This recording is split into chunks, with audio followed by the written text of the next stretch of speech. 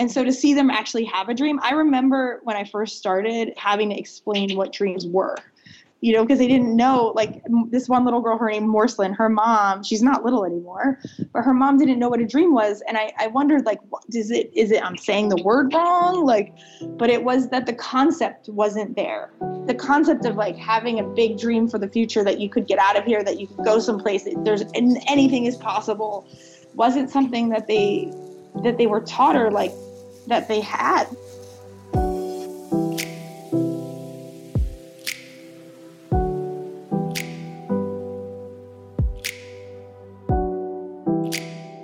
Hi, I'm Jeff Krasno, and welcome to Commune, where every week we explore the ideas, values, and practices that bring us together and help us live a healthy and purpose-filled life. There are some problems so big, it's hard to imagine that we, as individuals, have any power to make things better. Wars, poverty, disease, global warming. But in today's episode, we talk to two people who found themselves on the front lines of such big fights. When we think about solving global warming and reducing carbon in our atmosphere, we often jump to renewable energy sources like solar and wind. Or we think about going vegan, eliminating fossil fuels, carpooling. But it turns out one of the most powerful ways to address global warming? Educating and empowering girls and women. So how does educating girls help save the planet? First up, we talk with Paul Hawken, the author of Drawdown, 100 Solutions to Reverse Global Warming. It's a New York Times bestseller, and we had the chance to sit down with the author himself and ask him some questions. Global warming's a blessing, not a curse, first of all. It is a godsend, not, the devil's handiwork. It is feedback. And any system that denies or ignores feedback perishes, dies, and suffers, or suffers, perishes, and dies, whatever. We know that about the human body. So much of health and wellness is about being really attuned and aware and sensitive to feedbacks that the body and the mind are giving us, and responding to them in such a way that we lead a vibrant, healthy life. And so therefore, if we look at feedback as a curse, then in a sense you're saying, I don't want this feedback. Right. And we do want it, because the feedback leads to transformation. And we all know people who hit the wall biophysically as a body, as a human body, for whatever reason, what they did, or it could be genetically too, but it could be practices they undertook, or this or that, whatever it is in their lifestyle, they hit the wall. Right. And that wall, when you talk to those people, they say, God, I'm so glad I hit the wall, because that wall was actually changed my life. And this is the same with climate change, which is basically global warming is, we're going to hit the wall. But we haven't hit the wall.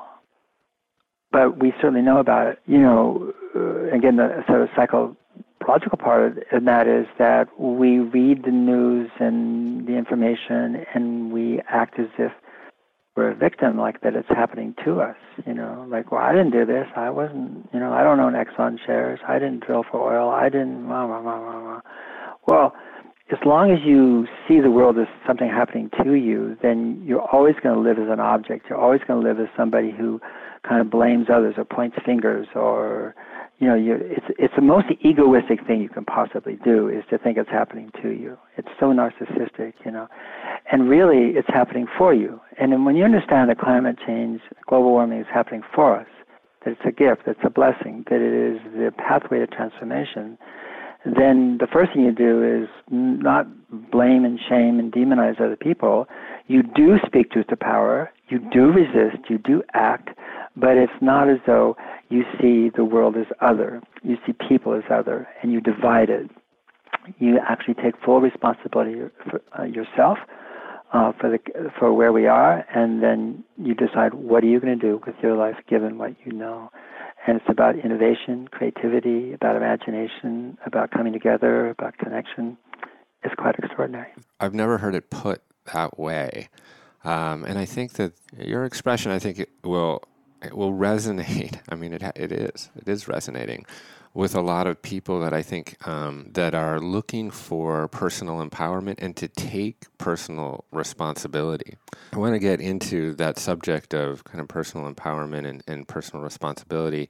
But first I want you to set the table a little bit on Project Drawdown, and maybe even just explain what drawdown means. Well, drawdown in the context of climate refers to the first time on a year-to-year basis where greenhouse gases peak and then go down. In other words, drawdown. In other words, where rather than greenhouse gas emissions going up year to year, they plateau and go down. So we use that as a name because we think if you don't name the goal, then you're not going to achieve it because you don't know where you're going. And so we wanted to name the goal. And when the goal is bigger, we don't think it's so bigger. We think it's right, but bigger, it opens up possibility as opposed to forecloses possibility. How did the concept for this project start and evolve, and how did you gather all of the resources together to accomplish it and to execute it? Well, we didn't have any resources. The idea for it started with me in 2001, and I just felt like we needed to know where do we stand. I didn't know, that's for sure. And do we have a way out? Is it game over? What are the solutions and tools at hand? Are they practical? Are they economical? Do they have impact? Can they scale? These are all the questions I had in 2001, and I asked a lot of institutions to, let's do it. Let's make a list.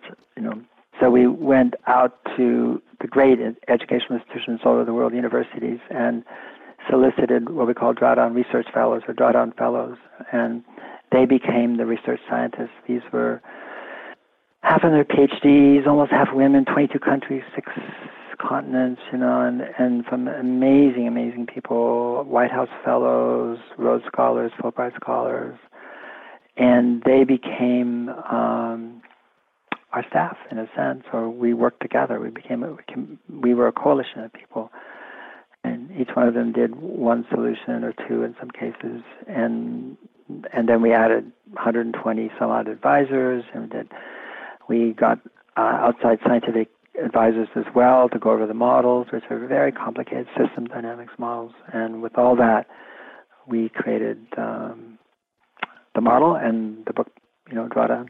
Yeah, it was interesting how you kind of broke it up into different sectors, sort of land use and transport and electricity generation. There's another topic that I thought was just so interesting and unexpected, and I also am biased to it because I have 3 daughters, is educating girls. Mm-hmm. Talk about that a little bit, if you don't mind. Sure. The number 6 solution is educating girls, and girls are pulled out of school all over the world pre or at puberty for a number of reasons. One is embarrassment because there's not a latrine for the girls at school, which is, second, because they're put to work to put the boys to school, the brothers, so the girl goes to work so the brother can stay in school. A third reason is early marriage, and that comes from traditions, cultures, religions. There's lots of influences on that. Get the girl out of the house so you don't have to feed another mouth, somebody else is feeding her. There's a lot of reasons why girls are pulled out of school, none of them good, in my way of thinking. And what we know is that girl, whether she goes to work or early marriage, is going to have an average of 5+ children. And that data we've known that for 40 years. There's nothing new about that data. And but if she is supported to continue her education to what we would call high school level, she has an average of 2+ children. However, she's better educated. She earns more money.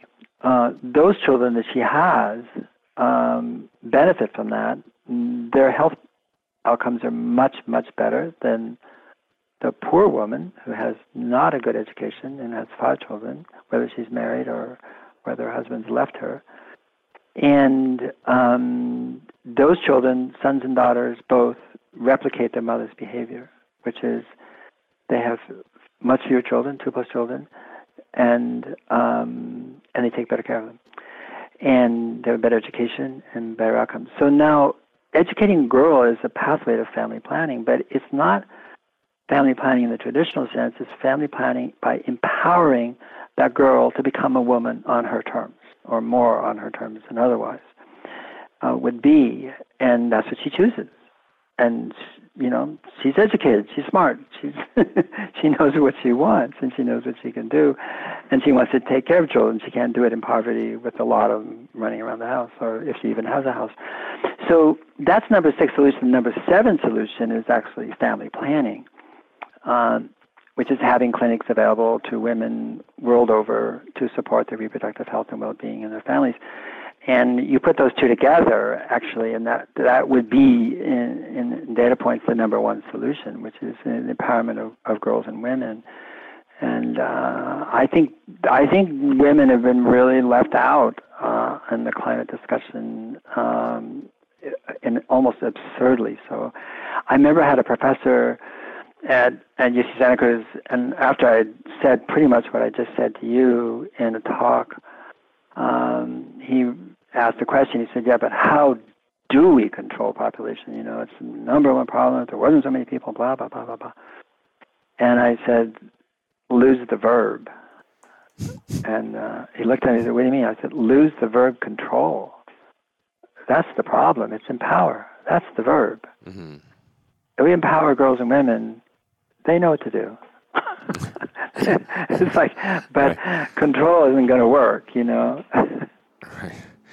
Yeah. The more I listen to you, like this project, it obviously very specifically addresses global warming and solutions for global warming, but it seems like it just imagines a better world more holistically, even outside the issues relating to climate.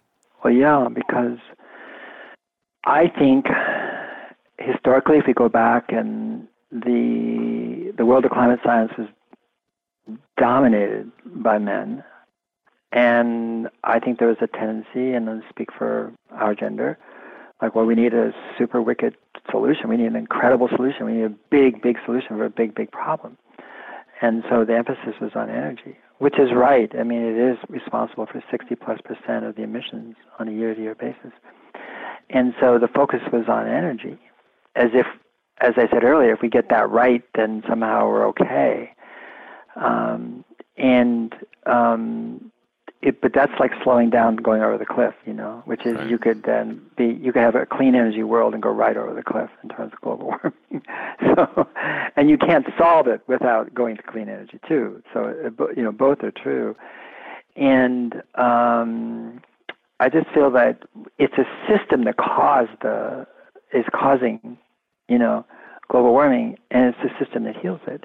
And what's so interesting about the 100 solutions is that 98 of them are what are called no-regret solutions, which is that if there was not a climate scientist alive, or we were clueless here on planet Earth as to what was causing extreme weather, we were superstitious, it's just the gods or whatever, we would want to do these 98 solutions because they have so many benefits to health and work and prosperity and our children and the future and water and air and biodiversity and critters and, just it goes on and on and on. And so we shouldn't see addressing global warming as something other, like, well, right. I have a business to run, yeah. And that's an add-on. It is not an add-on. Yeah. Destroying the planet is the add-on, and that's the one we got to stop. Right. So I want to build a tiny bit about kind of the metaphor I think you posed earlier, kind of with the human body, and bring it to kind of a personal level. I haven't been sleeping so great, so my wife says, okay, well, I was telling you earlier, I'm weaning off coffee, and I'm not having that glass of wine, and I'm not having no dairy and no wheat. And really what I'm doing is changing my human behavior to address an issue, to address a problem. I grew up in New York City in bars, and I could never imagine people not smoking in bars. I was, this is never going to work, And now you get castigated from society if you smoke indoors anywhere. And then we've largely eliminated chlorofluorocarbons and committed to fixing the ozone layer. I think we've created some other problems in that process that I'm sure you know better. But there are examples where on a both personal level and a societal level, we have been able to shift human behavior. And Tom Steyer wrote a really just a very hopeful foreword to the book and pointed to kind of some successes, particularly like in California, that kind of might give us hope around the change in behavior and the change in policy. And I wonder if you could talk about what are some of those kind of uplifting messages and some of that data that we've been able to see that might indicate sort of a hopeful way forward. Well, I'm going to surprise you again. I'm not a big fan of hope. Maybe that's a poor word choice. I understand that. No, everyone uses it. It's and people say, "Oh, it's such a hopeful book," and I say, "I hope not." Our book is a reality project, and the reason I kind of poke fun at hope is because hope. Let's go back to psychology. Hope is the pretty mask of fear. There's no such thing as hope without fear. And what we need to be now is fearless, actually, in what we do, what we say, how we act, what we represent, what we uphold. We need fearlessness. Hopefulness is, to me, wimpy. People push back on that one, because they want to be hopeful, But to me, hopeful is sort of like a delusionary. And I'm not interested in it because I think people really want to know what to do. And if you go back to the idea that this is an incredible problem statement, which it is, every single problem is a solution in disguise. You have a problem with your relationship? Go for it, because it's telling you something. and so it doesn't matter what the problem is. Every problem contains solutions, and this one contains a plethora of extraordinary solutions. What we are trying to do at Drawdown is to create the conditions for that, the conditions for the world to self-organize around reversing global warming, not to say, not to know, not to declare, not to dictate, not to manage. It's a fool's errand, all of those things. And that is by providing models and information, and the book is going into, 11 languages this year? And the model's going into 15 universities and be localized and regionalized, is to provide the means with which people can understand what to do, where they are, in ways that even we don't understand, So what I love about Project Drawdown is that we're not right. We don't try to be right. We try to be helpful. And there's a real difference between that. We're not top-down. We're not charismatic white male vertebrates saying, I have a plan, Right. And the subtitle says the most comprehensive plan ever proposed. But the reason it says that is because we say we found the plan, that humanity collectively has a wisdom, and it does have a plan. And we, just by doing the mapping, measuring, and modeling the 100 most substantive solutions to reversing global warming, we're saying, look at there, there's a plan. Yeah. Again, not our plan. It's our plan. You, me, your wife, your daughters, all of us. This is our plan. We have one. We're acting on it. It's scaling. It's amazing. And what we need to do is accelerate.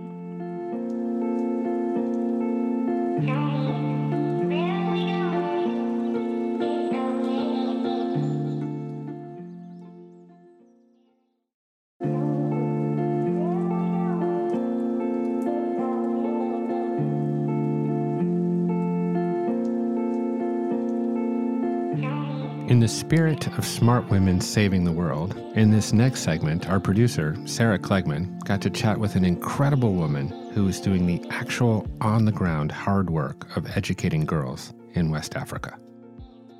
Katie Meyler is a Time Person of the Year, recognized for her work on the front lines of Ebola. Katie grew up on government assistance in the U.S. and thought she was poor.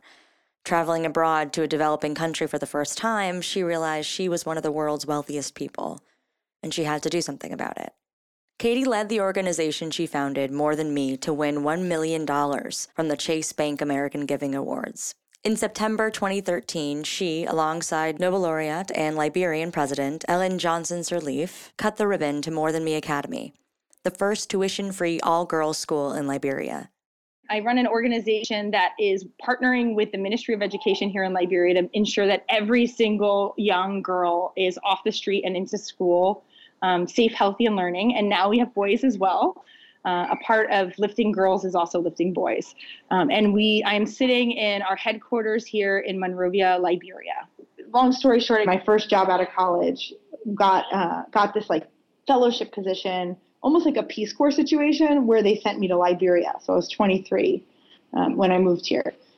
So that's how I got to Liberia. So I've been here for about 12 plus years now. So we ended up starting our first school for girls that were from one of the most impoverished slums in West Africa called West Point. It's an area where nobody wants to even go in to this day. Peace Corps and Americans, U.S. government workers are not allowed in the slum. I just actually came from there. But there's no, open sewage, people living in makeshift homes. And during Ebola, that was the hardest hit area in all of West Africa.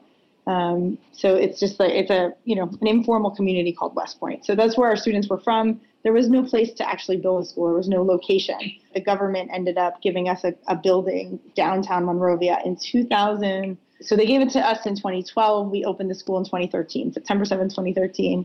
But it was like a bombed out, looted building. You wouldn't even believe this was a building. Everyone laughs when I show them the original photo. Yeah, I remember seeing it in that part of your talk. You were like, and they gave us a building, and there was all this buildup, and then you put this giant picture of the screen of this just decrepit, barely a building. Yeah. Exactly. So that was the first academy. Those girls are really they're my life, and I live and breathe. They're my everything. They're the purpose for why I'm on Earth, and so we opened up the year. The first year was we had an international staff co-teaching with Liberian teachers, and it was. The first year was exciting to see the kids. They were definitely learning more than they were at the other school, like the schools they had previously come to. But it was the first time we had a school. But we had, we also had school meals, and we had a social worker and a nurse's office and all these.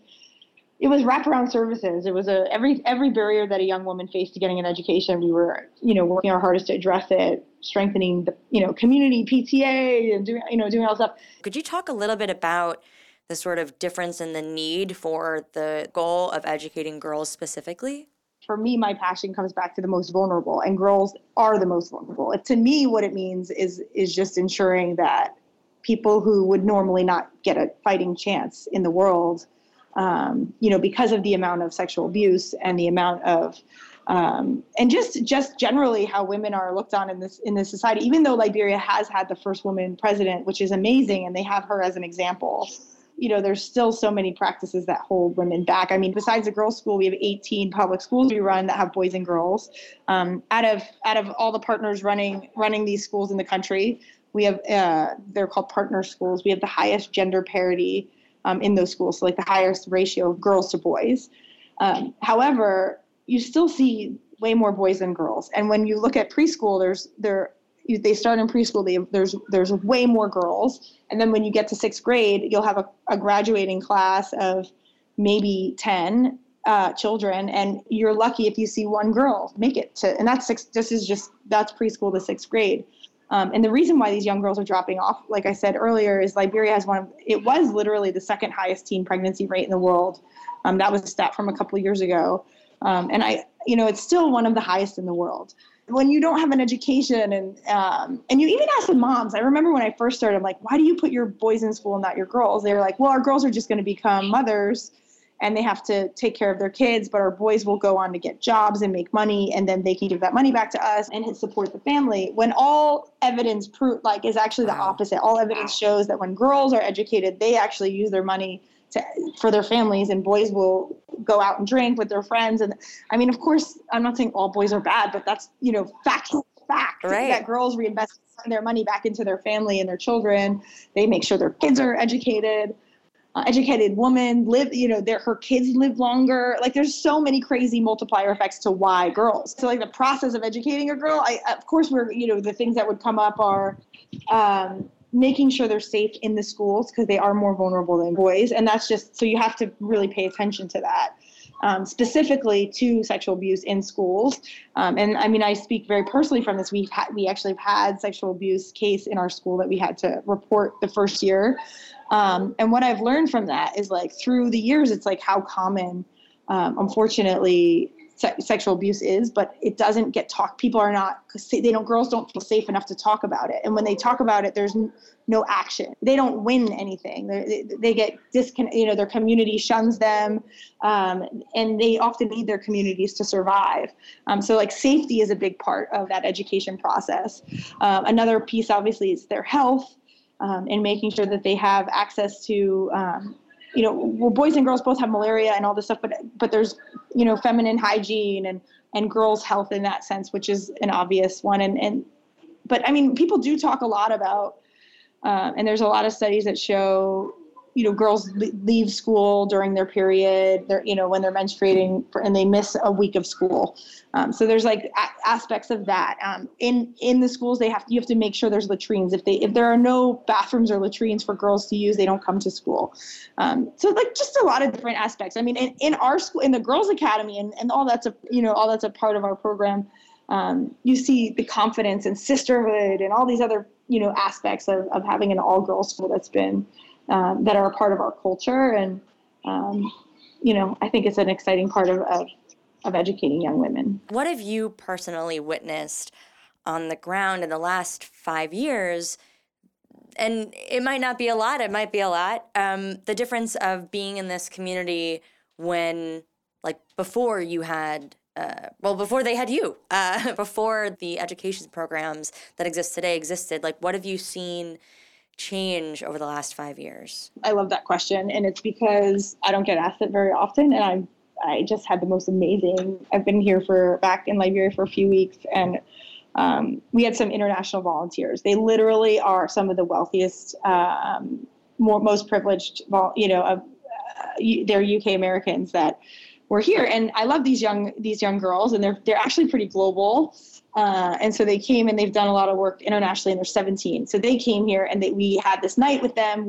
There was like 6 of them, and then we brought 6 Liberian girls from our academy, and they stayed at this Liberian resort, which was a life experience. It was amazing to see that for our young Liberian students. And I watched, and I wasn't really saying much, but I was like, open mic night, let's everybody hear us to sing a song. I don't care how good you are or bad you are. And it was unbelievable to see the UK American girls, I'm very close to to them, but they also, they were really self-conscious of their bodies and were of their voice, and they were shy and like they couldn't get up there and sing. Like, they eventually forced themselves to do it, which we're so proud of them.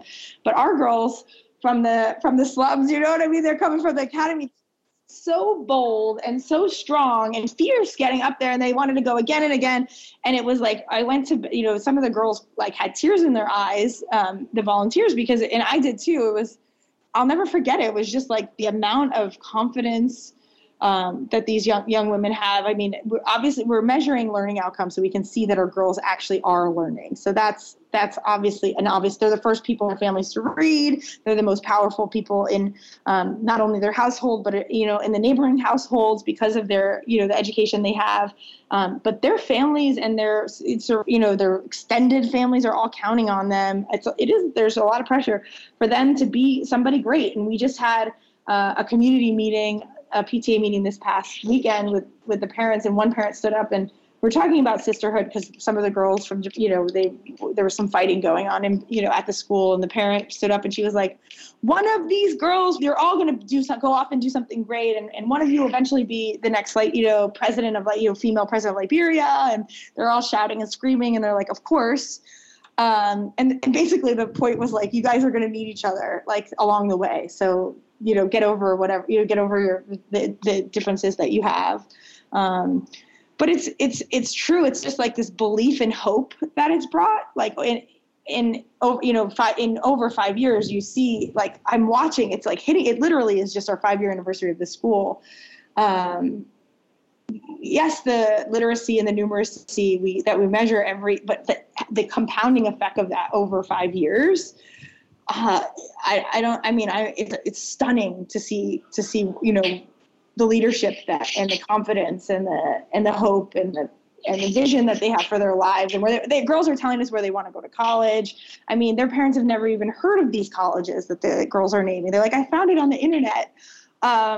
And now we're partnering with a couple different organizations. We're looking for more that pay for scholarships for girls to either go to school. One, is for Liberian schools. One is international schools. So these dreams these girls have, like, are, could and will. Some of them will really happen. Many of them will. And at the academy, we really drive home that these girls are in charge of their own lives. And every day they walk up a set of stairs that says, I promise to make my dreams come true. So they're really the driving factor. I mean, we want to make sure they have every tool necessary, but in the end, they decide what happens with their life.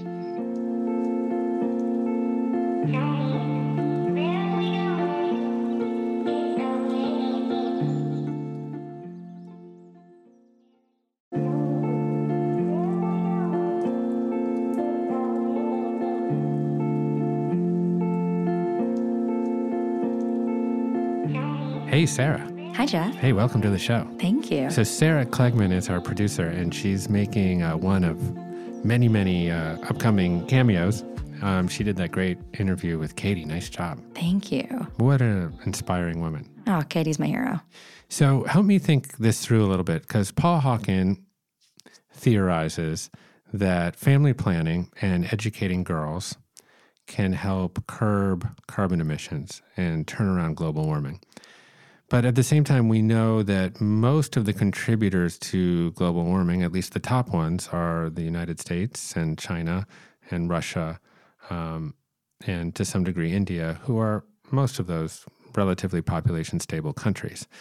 And what I think I understand about this is a family planning issue. So it's a population issue. Is that right? Yeah, exactly. If we do not make any changes in that area in developing countries, in the next 30 years, that will result in an extra 1 billion mouths to feed. Yeah. And it seems like where we're headed is that the population growth is really focused in these developing countries that in many times denies the resources to women to get educated. And so if you start to play that out over the next 30 years, if there's an additional 1 billion people consuming food, there's waste, there's building space, energy, transportation, that all of that is adding a hell of a lot of gigatons of carbon. That's 119.2 gigatons to be exact. That's a hell of a lot of carbon. That's a lot of gigatons.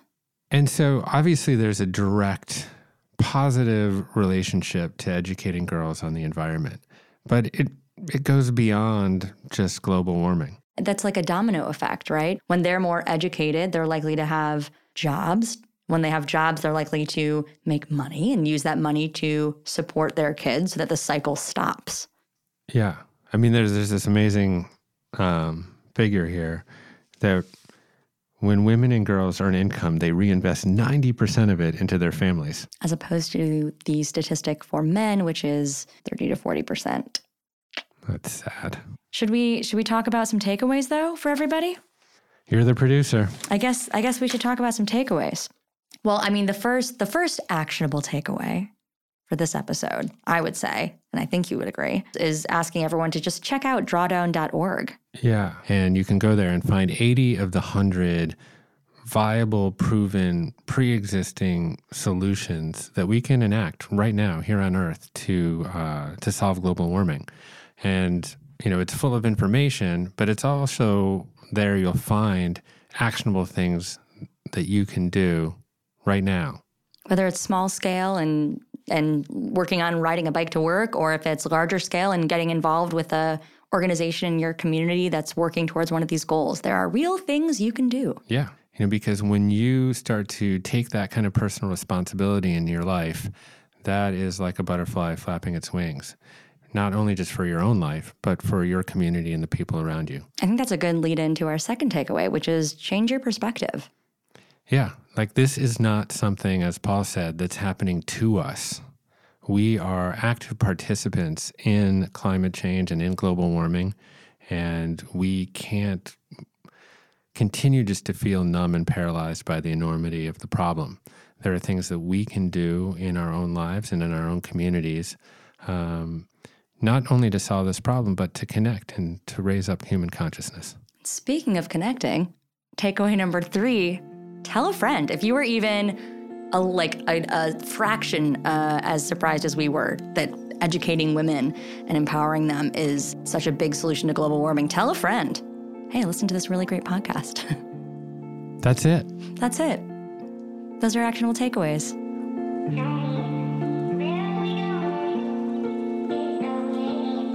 That does it for this week's episode. Thanks for listening. Come back every week for new episodes. Be sure to subscribe on Apple Podcasts or wherever you get your favorite shows.